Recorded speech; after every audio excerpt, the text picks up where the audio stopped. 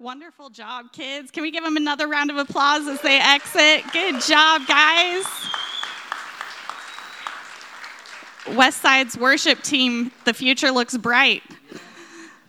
All right, this morning we're going to be in the Gospel of Luke, so go ahead and pull out your Bible. If you didn't bring a Bible this morning, there should be a white paperback in the pew in front of you. Go ahead and get that.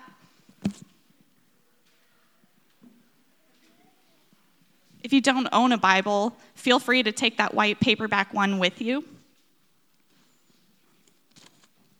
Be in the Gospel of Luke, starting in chapter 1, verse 39 through 45. When you're there, say, "Behold." Behold. All right, Luke chapter 1, starting in verse 39. In those days, Mary arose and went with haste into the hill country to a town in Judah. And she entered the house of Zechariah, and she greeted Elizabeth. And when Elizabeth heard the greeting of Mary, the baby leapt in her womb. And Elizabeth was filled with the Holy Spirit. And she exclaimed with a loud cry, "Blessed are you among women, and blessed is the fruit of your womb. And why is this granted to me, that the mother of my Lord should come to me? For behold, when the sound of your greeting came to my ears, the baby in my womb leapt for joy. And blessed is she who believed that there would be a fulfillment of what was spoken to her from the Lord." This is the word of the Lord. Well, my goodness, it's all downhill after something like that, right? There's no way to follow something like that. We are so excited and so proud of our kiddos and the KidSide team and Miss Chrissy and Miss Molly for helping those kiddos out. And we really do believe that what Jesus said is to go and make disciples of all nations and of all ages. And so we're just so grateful for our kiddos and everything. And so we continue in our Advent series. And maybe you've never been in church before. Maybe you don't know what Advent means. Advent simply means the arrival or the coming of. And maybe you hear it in news articles or over the radio, the advent of the internet, the advent of television. And what we look back upon church history and see is that the church historically has celebrated the advent, the arrival of Jesus Christ.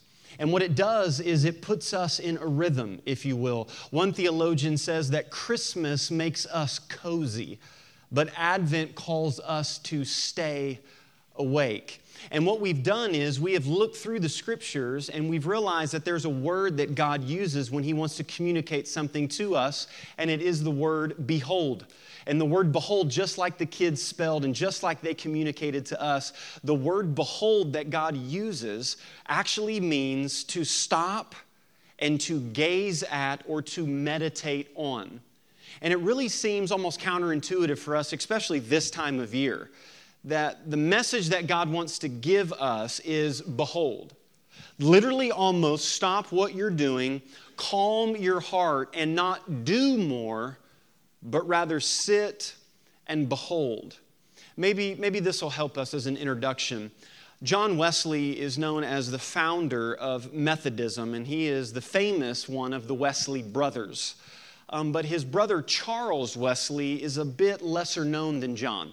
But Charles has had a great impact upon church history. "Hark the herald angels sing." That is Charles Wesley's hymn that he wrote. John and his brother Charles were a part of what was called a holy club. They were giants of the faith, and George Whitefield was actually a part of that holy club. These were pious men, if you will. They fasted multiple times a week. They read the scriptures. They memorized the scriptures. They were a part of the first Great Awakening here in the U.S. It's actually impossible to learn about U.S. history apart from John Wesley, Charles Wesley, and George Whitefield. But what's interesting is as we have read through their journals and through their diaries, they experienced the grace of God in a very powerful way. And even though they were doing all of these things, Charles Wesley actually writes in one of his journals that he fasted so long and so much that he almost died, right? Some of us miss breakfast and we're like, ooh, I feel a little woozy, right? I mean, these were religious, pious men. And the date was May 19th, 1738. And Charles Wesley wrote this in his journal. "This morning, I received the sacrament, but I did not receive Christ. This morning, I received the Lord's Supper, but I did not receive Christ. He goes on later in his journal to talk about the transforming experience of what it is, if you will, to actually behold Christ. And when I read that, I thought, that's what many of us are going to do this holiday season. Many of us are going to go through Christmas. Many of us are going to receive gifts and go through the motions of Christmas, but not actually receive Christ, if you will. You see, because I think that the message of really predominantly this holiday season is busy, right? I mean, if your week was anything like ours, we had Christmas parties, we had kids programs, we had all of these things. And it seems to be that the predominant message is busy. And it's almost like a default answer. How are things going? Oh, busy, right? We would be so caught off guard if we asked someone, hey, how are things going? And they said, you know what? Calm, peaceful. I have so much time on my hands. I don't feel rushed. I don't feel busy. I feel actually all caught up. We would walk away and go, they're weird, right? They're on drugs or something, right? And it's almost just accepted. But what we've learned is that the message of the Scriptures is not busy. The message of the Scriptures is behold. To behold God.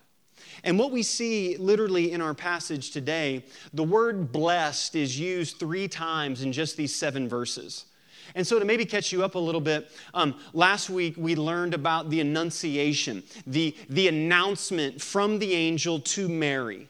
That here in this small town of Nazareth, Mary, that you are going to be the one who literally carries Jesus Christ in your womb, and the Holy Spirit will overshadow you, the virgin birth, the immaculate conception. And this week is known as the Visitation, where Mary meets with her cousin Elizabeth, who is about 6 or 7 months pregnant with John the Baptist. And John the Baptist's birth was prophesied. John the Baptist is to prepare the way for Jesus Christ. And what's interesting is, I think, in this holiday season, when we remain busy, what we actually think is at the end of being busy, that we will arrive at some sort of reward. That we're busy for a reason. And that on Christmas Eve, all the dads and all the moms who stay up until 1 a.m. to put those little kitchens together, right? And the tricycles and all of this. And clearly the person that wrote the instructions never actually put this thing together, right? And so we're busy because at the end of the busyness, there's a reward. Or, to use some other language, that because we're busy, we believe that we will be blessed. That we will be blessed. That there's a blessing at the end of this busyness. But what we see in this passage today is not the idea of busyness. We see blessedness. And here's the big idea just for a few moments that I want to share with us today, and it's this. The blessings of God are found in beholding God. The blessings of God are found in beholding God. It's Charles Wesley. It's if I'm busy for God, then I'll get the blessings of God. And then he finds out that he goes through all the routines and has yet to actually behold the sweetness of the grace of God. So, how do we behold then? If the answer is not busyness, at the end of the busyness is not blessings, but actually more busyness and brokenness and sadness and exhaustion. But if we behold God, and then there are the blessings of God, how do we do that? Well, the first thing that I see in the text is this. We behold with the people of God. With the people of God. You see, it says there in verse 39, in those days Mary arose and went with haste, literally immediately into the hill country to a town in Judah. So Mary gets the news from Gabriel that, hey, it's happening. that the Savior, the Messiah of the world is coming. God has chose you not because you're awesome, not because you're perfect, but because God is awesome and God is perfect, and the grace of God has landed on you, not because of anything that you have done, Mary, but everything because of how full of grace God is. And Mary asked the question, how will this be? How will this be? I'm engaged to Jophus, as we learned, right? Joseph, I'm engaged. How's this going to be? And the angel says, nothing's impossible with God. Nothing's impossible with God. And by the way, your cousin Elizabeth, who's really, really old, right? Elizabeth gets the senior citizen discount at Dairy Queen, right? She gets it. And her and Zechariah are going to have a child. And so when Mary hears this news, immediately what she does is she goes to see her cousin Elizabeth. Now, we learned last week that a lot of theologians and scholars think that Mary was as young as 12 or 13 years old. Kind of totally changes the Christmas story, if you will. It's a different society back then. 12 was the legal age to be betrothed to a man. And so actually we miss it in the text, but here's a map of how Mary would have traveled. Joseph doesn't go with Mary. That's not in the text. A lot of scholars and theologians think that Mary made this journey because in the small town of Nazareth, it was causing quite a stir that she was pregnant and that she had not had relations with her husband. And so a lot of scholars think that due to the controversy and everything that was happening in that small town, that when Mary went to Walmart for her grocery pickup, that she got a lot of stares. And a lot of people pointed at her because God doesn't work like that. And she thinks that she heard from God and all of this. And so she goes to see her cousin Elizabeth. Now, we know that this journey would have been almost 100 miles. So think about this. Pregnant teenage girl traveling over 100 miles and literally in dangerous terrain to go to confirm with another person in the community of faith about what God is doing in their life. This is very applicable for us. Why is it important for us to behold with the people of God? Well, because a lot of us think that we're the Lone Ranger, right? And here's what we say all the time. The Lone Ranger even had Tonto, okay? Right? Batman had Robin. And so we think that we can do this Christian life in isolation. And we don't need anybody, and I don't need to talk to anyone, and I don't need to go anywhere, and we can figure this out on our own. Newsflash, I have a microphone and you don't. You're wrong, okay? Glad you're here today, right? And why is it important to behold in the community of faith? Well, there's two mutualities here. The first one is this. They have mutual faith. They have mutual faith. That their faith is in the same God. And so it encourages each other. That the faith and that the object of our faith, we learned this last week, that a lot of us grew up in a tradition that said if only you had enough faith, if only you had enough faith, if only your faith was more, then God would do more in your life.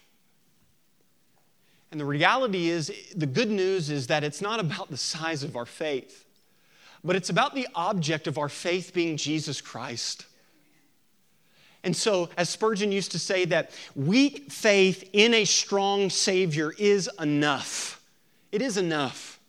And so it's the mutual faith, the mutual object of faith. But then it's also mutual experiences, right? I mean, both of these women experienced an angel coming and sharing good news to them.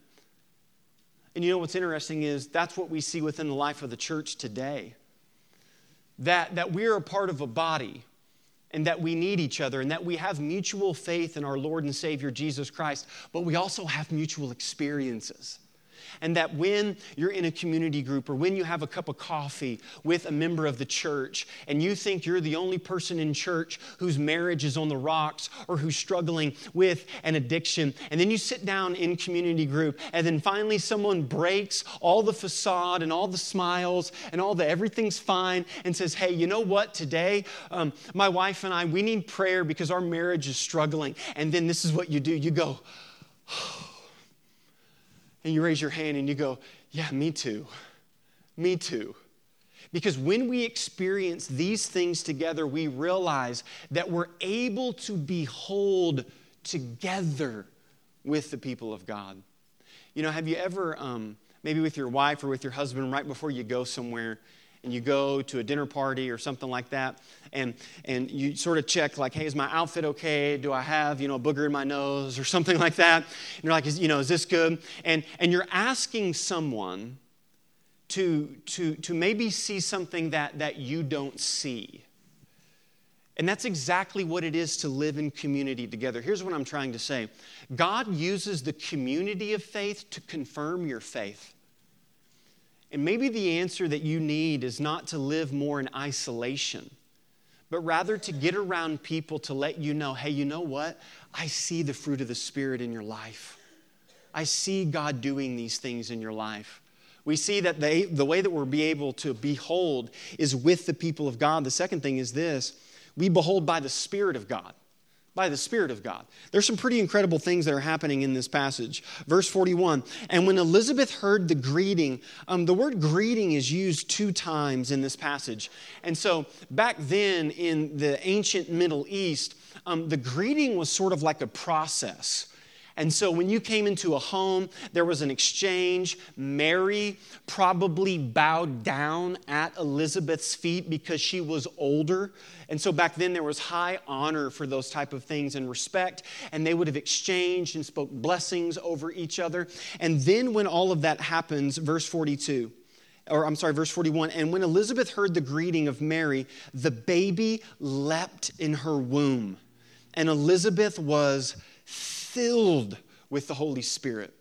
So we're in the Gospel of Luke, and Luke loves the phrase filled with the Spirit. Actually, in this biography of Jesus, he uses that phrase 17 times. And then Luke also writes, long before Star Wars and long before the 29 movies that whole thing is, right? Luke has the sequel and the follow-up to his gospel, which is Acts. And in the book of Acts, Luke uses the phrase filled with the Holy Spirit 56 times. That's a big deal that as disciples, we need to know what it is to be filled with the Spirit. And good news, it's right here in the passage. The first thing that we see what it is to be filled with the Spirit is a confession of Jesus. That's the very first thing. Do you see what Elizabeth says? Verse 42, and Elizabeth, and she exclaimed with a loud cry, blessed are you among women, and blessed is the fruit of your womb. And why is this granted to me, that the mother of my Lord would come to me? Elizabeth is the very first person that we have in the Gospels to ascribe the title of Lord to Jesus. And he's not even out of the womb yet. This is a big deal. The word Lord is specifically what is used in the Psalms and a title that is given to God. So literally, Elizabeth is filled with the Spirit of God. And then the first thing that she does is lift high Jesus and give literally honor and glory to Jesus Christ. And we know that through other scriptures that this is what it is to be a believer. That later on, the Apostle Paul says, and no one can say Jesus is Lord except in the Holy Spirit. That's profound. And here's what a lot of us think. A lot of us reverse this. A lot of us think, again, we need to be busy and we need to do things in order to experience the Spirit of God. But actually, it's, I'll never forget, we have 3 kids, 7, 5, and 3, which is a statement and a prayer request all at the same time, right? And, when the birth of your children is a profound experience. And I just remember being there, and when Roman was born, he didn't cry immediately. And so I was sort of nervous a little bit because, that's what's supposed to happen, if you will. And I remember the doc and I said, he's not crying. And the doc goes, oh, we can fix that. And have you ever seen, they should like give you a little bit of like a speech before they start handling a newborn baby, right? Because they're slinging that thing by the leg, they're holding that thing up. I mean, they're doing whatever, and they're just totally used to that. And you're like, oh, you know? And I remember the doctor turning Roman over and sort of like doing that on his back, and then Roman just sort of started wailing and crying. And then I was like, why is he crying so much, right? I was really stressed out. And, you know, my wife's over there, and she like just totally did everything, and I'm worried about myself, and just pray for me, okay? It's just tough, right? And that's actually what the new birth is like. Listen, you may have been in that church, and that preacher may have gave that invitation, and they may have played Just As I Am 47 times until somebody walked the aisle, and you came down and you prayed that prayer with that preacher, and praise God for that moment. Could you go back to that moment right now and know the sweetness of God's grace in that moment? Here's what I'm saying. You were saved in that pew long before you came down and said that prayer. We don't believe in witchcraft and incantations and repeat these magic words after me and then you enter into the kingdom of heaven. For the Spirit of God blows where it wishes. And in that moment, we are born again, and the first thing that we do when we are born again is we cry out.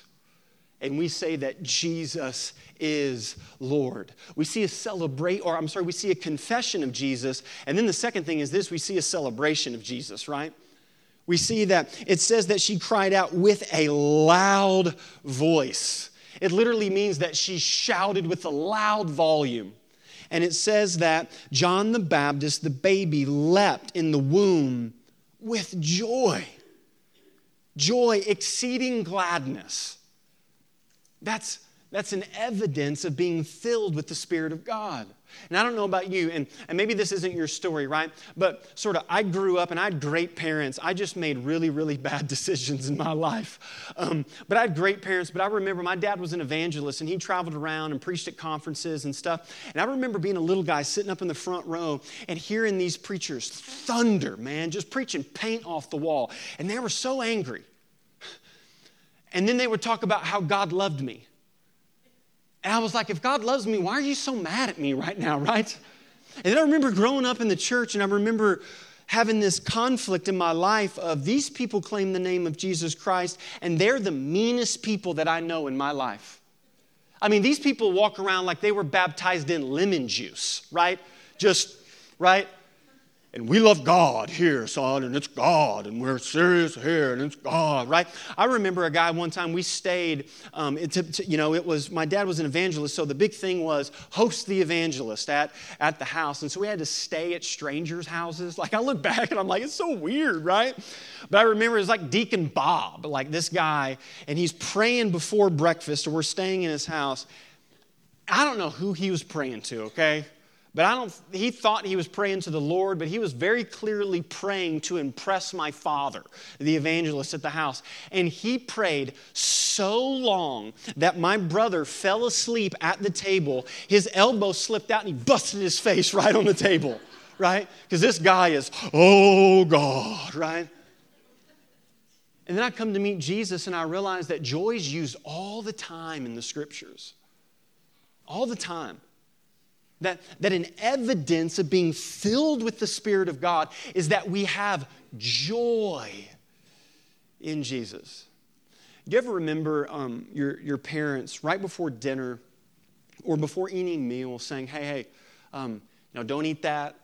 We even have to monitor our kids. If they get a soda at dinner, it's like they just breathe that thing in, and then it's, I'm not hungry for dinner, or this, that, and the other. Don't eat that, because why? Because you're going to be too full. You're going to be too full when it comes dinner time. When we see God in the scripture saying, hey, don't mess with that. Don't mess with that. Because it's a loving father saying, don't hurt yourself. And it's a loving father saying, if you fill yourself with worldly pleasures, here's the question. If we're not filled with joy as being filled with the Spirit of God, then that means that we must be filled with something else. And listen, I've had to self-examine my own life. And I've had to ask myself, man, I don't know if I could say in seasons in my life that I am filled with deep joy and gladness. A lot of times, I'm filled with anger. I'm filled with sadness. I know you're way more saved than me, and you don't ever deal with any of this stuff, okay? But if I'm not filled with joy, that means that I'm filled with something else. And it means that I'm staying busy and I'm not beholding God. And I can walk through this passage and go, yep, I'm isolated and I'm not with the people of God. And then I can say that I'm filling myself up with other things rather than filling myself with God's word in order to be filled with the Spirit. We can behold by the Spirit of God. It is a supernatural thing. Listen, you don't go down to the gas station and fill up with gas and get your Slurpee and get some joy, okay? This is a supernatural thing that God gives to us that we can behold by the Spirit of God. And then the last thing that I see is this. We behold through believing God. Look at the prayer. And by the way, can we just make a comment here? Look at how much praise Elizabeth, can I just set the scene here? Okay, ladies, can I get your attention for just a few seconds, all right? We have an older woman, Elizabeth, who's maybe into her 70s, okay? And then we have Mary, the younger one who hasn't experienced very much life. Elizabeth has been married for a long period of time.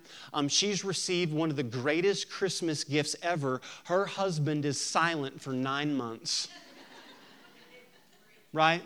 And so we have Elizabeth, and then we have Mary. Mary's never been married. We have all of this happening. And look at the humility of Elizabeth paying honor and homage to Mary. Do you know what Elizabeth doesn't do? She doesn't compare the blessings. Elizabeth doesn't go, well, the angel came to me a few months ago and said that this would happen, but now apparently you're carrying God. Right? And the angel said that John the Baptist would be great. And so Elizabeth went around for a couple months, maybe feeling inside like, well, my kid's going to be the greatest born among women, right? So her bumper sticker completely wins all the time, right? And then Mary comes along and is like, I'm pregnant with the second person of the Trinity. Well, my son's still great, right? Elizabeth doesn't do the thing. Because, lady, can we just be honest in church? You guys are mean sometimes, okay? Can we just be honest with that? It's just a different kind of meanness, okay? Guys can duke it out and fist fight and then hug each other and cry and be best friends, and you guys can hate each other forever, right? You see two ladies walk by each other and they do the look down, the up and down, right? Elizabeth doesn't do any of that. Why? Hey, I'm just trying to be funny to get a point across. She's content with the blessings that God has given her. She doesn't compare her life to Mary. Well, Mary hasn't been married as long as I have, and I only have one kid, and she has two, and then we're in different seasons. My kid's in diapers, and your kid's now in school, and so she's content with the blessings that God has given her, not comparing those. And listen, in this social media age and this filtered age, it is very easy to start to compare the blessings rather than being content with what God has given us. And one of the blessings that she gives to Mary is the last verse, verse 45. And blessed is she who believed that there would be fulfillment of what was spoken to her from the Lord. I mean, Mary gets this praise in Scripture, and rightly so, right? So we said last week, just to kind of offend everybody, that Mary is not the object of our faith, but she's an example of faith. And so, if you grew up Baptist or something like that, you're like super scared to even talk about Mary. You're like, oh, right? And so, but actually in all reality, she gets a great praise in Scripture. Why? Because of her obedience. Mary obeys God without knowing the outcome. The faith that she has. The faith. And Elizabeth says, blessed are you, and blessed is the fruit of your womb, because you have believed God, and you have shown that faith. Listen, we say this all the time at Westside.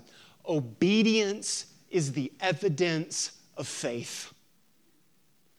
Faith is not a Facebook status. Faith is not only believing God whenever it is convenient. Obedience is the evidence of faith, but we have to be careful.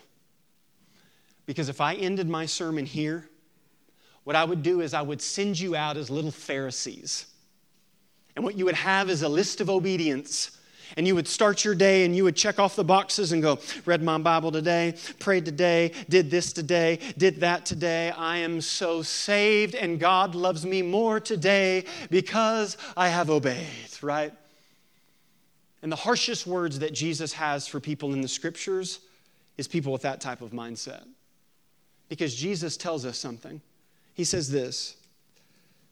The Apostle Paul says, so faith comes from hearing, and hearing through the word of Christ. So we get this faith through hearing from the word of God. And so Mary got the word of God through the angel, and she believes on that. And we learned last week, well, I'll let Warren Wiersbe say it this way. The people of God live on promises and not explanations. That's a profound difference. When it comes to obedience, we almost bargain with God. We almost say, sure, I'll humble myself in my marriage, or I'll do this, or I'll do that, as long as I know what this sort of explanation, if you could break this down for me, and if I know what's required of me, and then I'll do this. But the way that God works is God gives us promises, not explanations. And then faith is what bridges the gap between the promise and the obedience. But there has to be a motivation for it. And Jesus tells us what the motivation is. Jesus says this, if you love me, you'll keep my commandments. You know, some of us rewrite that. We would never say that we do. But we think that Jesus says, if you obey me, then I'll love you. Listen to me. That is not the gospel. That is not the gospel. And many of you think it is, and you've tried every day. And what that does is that either leads you to pride or despair. And if you live by only obedience, you will become a prideful person. And you'll say, why doesn't anybody else do it like I do? And why don't you get your act together? And those are poor decisions. And then you start using terms like those kind of people. And why do those kind of people do that? And well, you know, they live over there. And it's either pride or it's despair. And it's constantly trying and never feeling satisfied and always failing. But Jesus puts love before commandments. And we say this all the time. When did God give the people of Israel the 10 Commandments? After He saved them out of Egypt. After He saved them. God did not come to Moses, Charlton Heston, remember the whole scene, right? And say, hey, if you guys do the top 10, these are my big top 10 things here. And if you don't drink, cuss, or chew and go with girls that do, then what I'm going to do is I'm going to save you guys out of Egypt. And then I'll totally love you.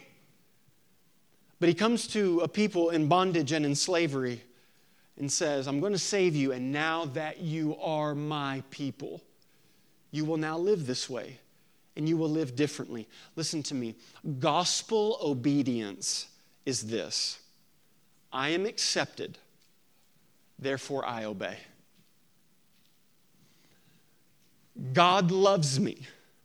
God loves me not because of anything that I've done, not because you're awesome. Not because you're awesome. Merry Christmas, Happy New Year. You're a failure. And you need the grace of God. And the goodness and kindness of God is found in Christ.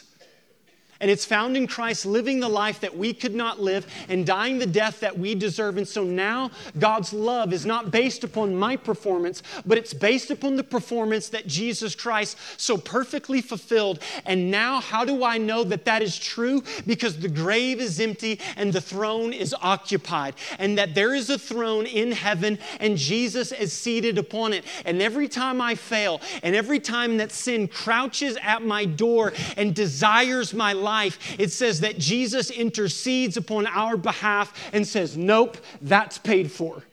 That's paid for, and that's not who they are, for they have forgotten who they are in Christ, and he pleads his own blood, and the Spirit bears witness with our spirit, and he intercedes upon our behalf. That is the only way this works. This is the good news of Christmas. This is the good news of what we see. And so when we look at Mary's life and we see this level of obedience, and this level of sort of glory and honor that's ascribed to her, I think we can learn something from her life. That the blessing didn't come from busy. The blessing came from beholding, and the same with Elizabeth. And in closing, maybe this will be helpful. So I grew up the youngest of 4 boys. My dad wasn't really into hunting and fishing and those type of things. He was fishing. We would go fishing with our granddaddy and do those things. But my oldest brother, John, was really into sort of hunting and those type of things. And he took me a few times. But one of the things I learned from my father is if you're not good at something, put your kids around people who are good at something, right? And so our oldest son, Roman's really into hunting and really into fishing. And so I'm not knowledgeable in that type of stuff, kudos to you guys who are like going to go kill an apex predator and do all that. Like, I read books. Okay?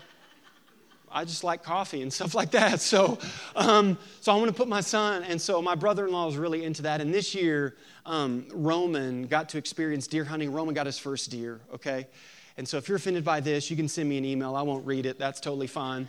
And what was really cool was the expectations that he had beforehand. So like the night before, Roman's talking about all of this, and what if this happens, and I'm going to do this, and I'm going to sneak up on that deer, and I'm going to do all this stuff. And it was such a high level of what he thought the experience was going to be. And then he experienced it. And so I was actually out of town, and then he called and sort of walked me through what it was all like. And it was so much different than what his experience was. What his expectation was, his experience. And as I got off the phone with him, I was in an airport in Dallas, Texas, and when I got off the phone with him, it's just the way the Spirit of God speaks to me. He just said, that's you, Jason. You have all these expectations as to what it is to be a follower of Christ, and what it is to obey, until you actually experience obedience. Then you really know what I'm like. You don't know, listen, we can't know what God is like in our expectations, just like a small child the night before the big hunting trip. That's what a lot of us are like. Maturity is walking through that experience. And I love the way that G. Campbell Morgan put it. Oswald Chambers said this: never try to explain God until you've obeyed Him. The only bit of God we understand is the bit that we have obeyed. That's it. That's what I see with Mary and Elizabeth, is that it wasn't this sort of explaining as it was experiencing. And then through there was the blessing and the beholding. So this holiday season, my question to you is this: what area in your life do you need to experience the relationship with Jesus Christ in a whole new way by simply obeying? Not obeying so God will love you, obeying because He already does in Christ. What does it look like to simply apologize without knowing the outcome? What does it look like of that act of obedience and then walking through it? And listen, I can tell you this, that the blessings of God are God. That the goal of following Jesus Christ is Jesus Christ. That is who we get to experience. So where do you need to obey without knowing the outcome? Westside, would you stand to your feet as we prepare for communion? And what we've done this Advent season is we have proclaimed what is known as the mystery of faith. That it's so difficult to explain that God becoming man. And so very simply, we've repeated this. And so Westside, lift your voices out loud with the bold print. Therefore, let us proclaim the mysteries of the faith. Christ has died, Christ is risen, and Christ will come again. Let's pray how Jesus taught us to pray. Our Father, who art in heaven, hallowed be thy name. Thy kingdom come, thy will be done, on earth as it is in heaven. Give us this day our daily bread. Forgive us our trespasses, as we forgive those who trespass against us. Lead us not into temptation, but deliver us from evil. For thine is the kingdom and the power and the glory forever and ever. Amen. Heavenly Father, we come before you today. We're so busy, but yet your word to us is, behold, be still and know that I am God. There's a level of our relationship with you, God, that we can only know not by being busy, but by simply beholding. So God, I pray for those of us in this room today who are in isolation. We're so alone, and we need other people to speak into our lives, that the community of faith confirms our faith. God, I pray that those friendships would be renewed. God, I pray for us as a people that we would be filled with your Spirit, that we would confess Christ as Lord in our life, that we would experience that joy and celebration. God, I pray not for the size of our faith, but for the object of our faith, that we could believe you, Jesus, for the goodness and kindness that you are. So Holy Spirit, have your way with us. We pray this all in the holy and in the precious name of Jesus Christ. Amen. If you're a baptized follower of Jesus Christ, you can come forward and partake in the elements of communion today as you feel led.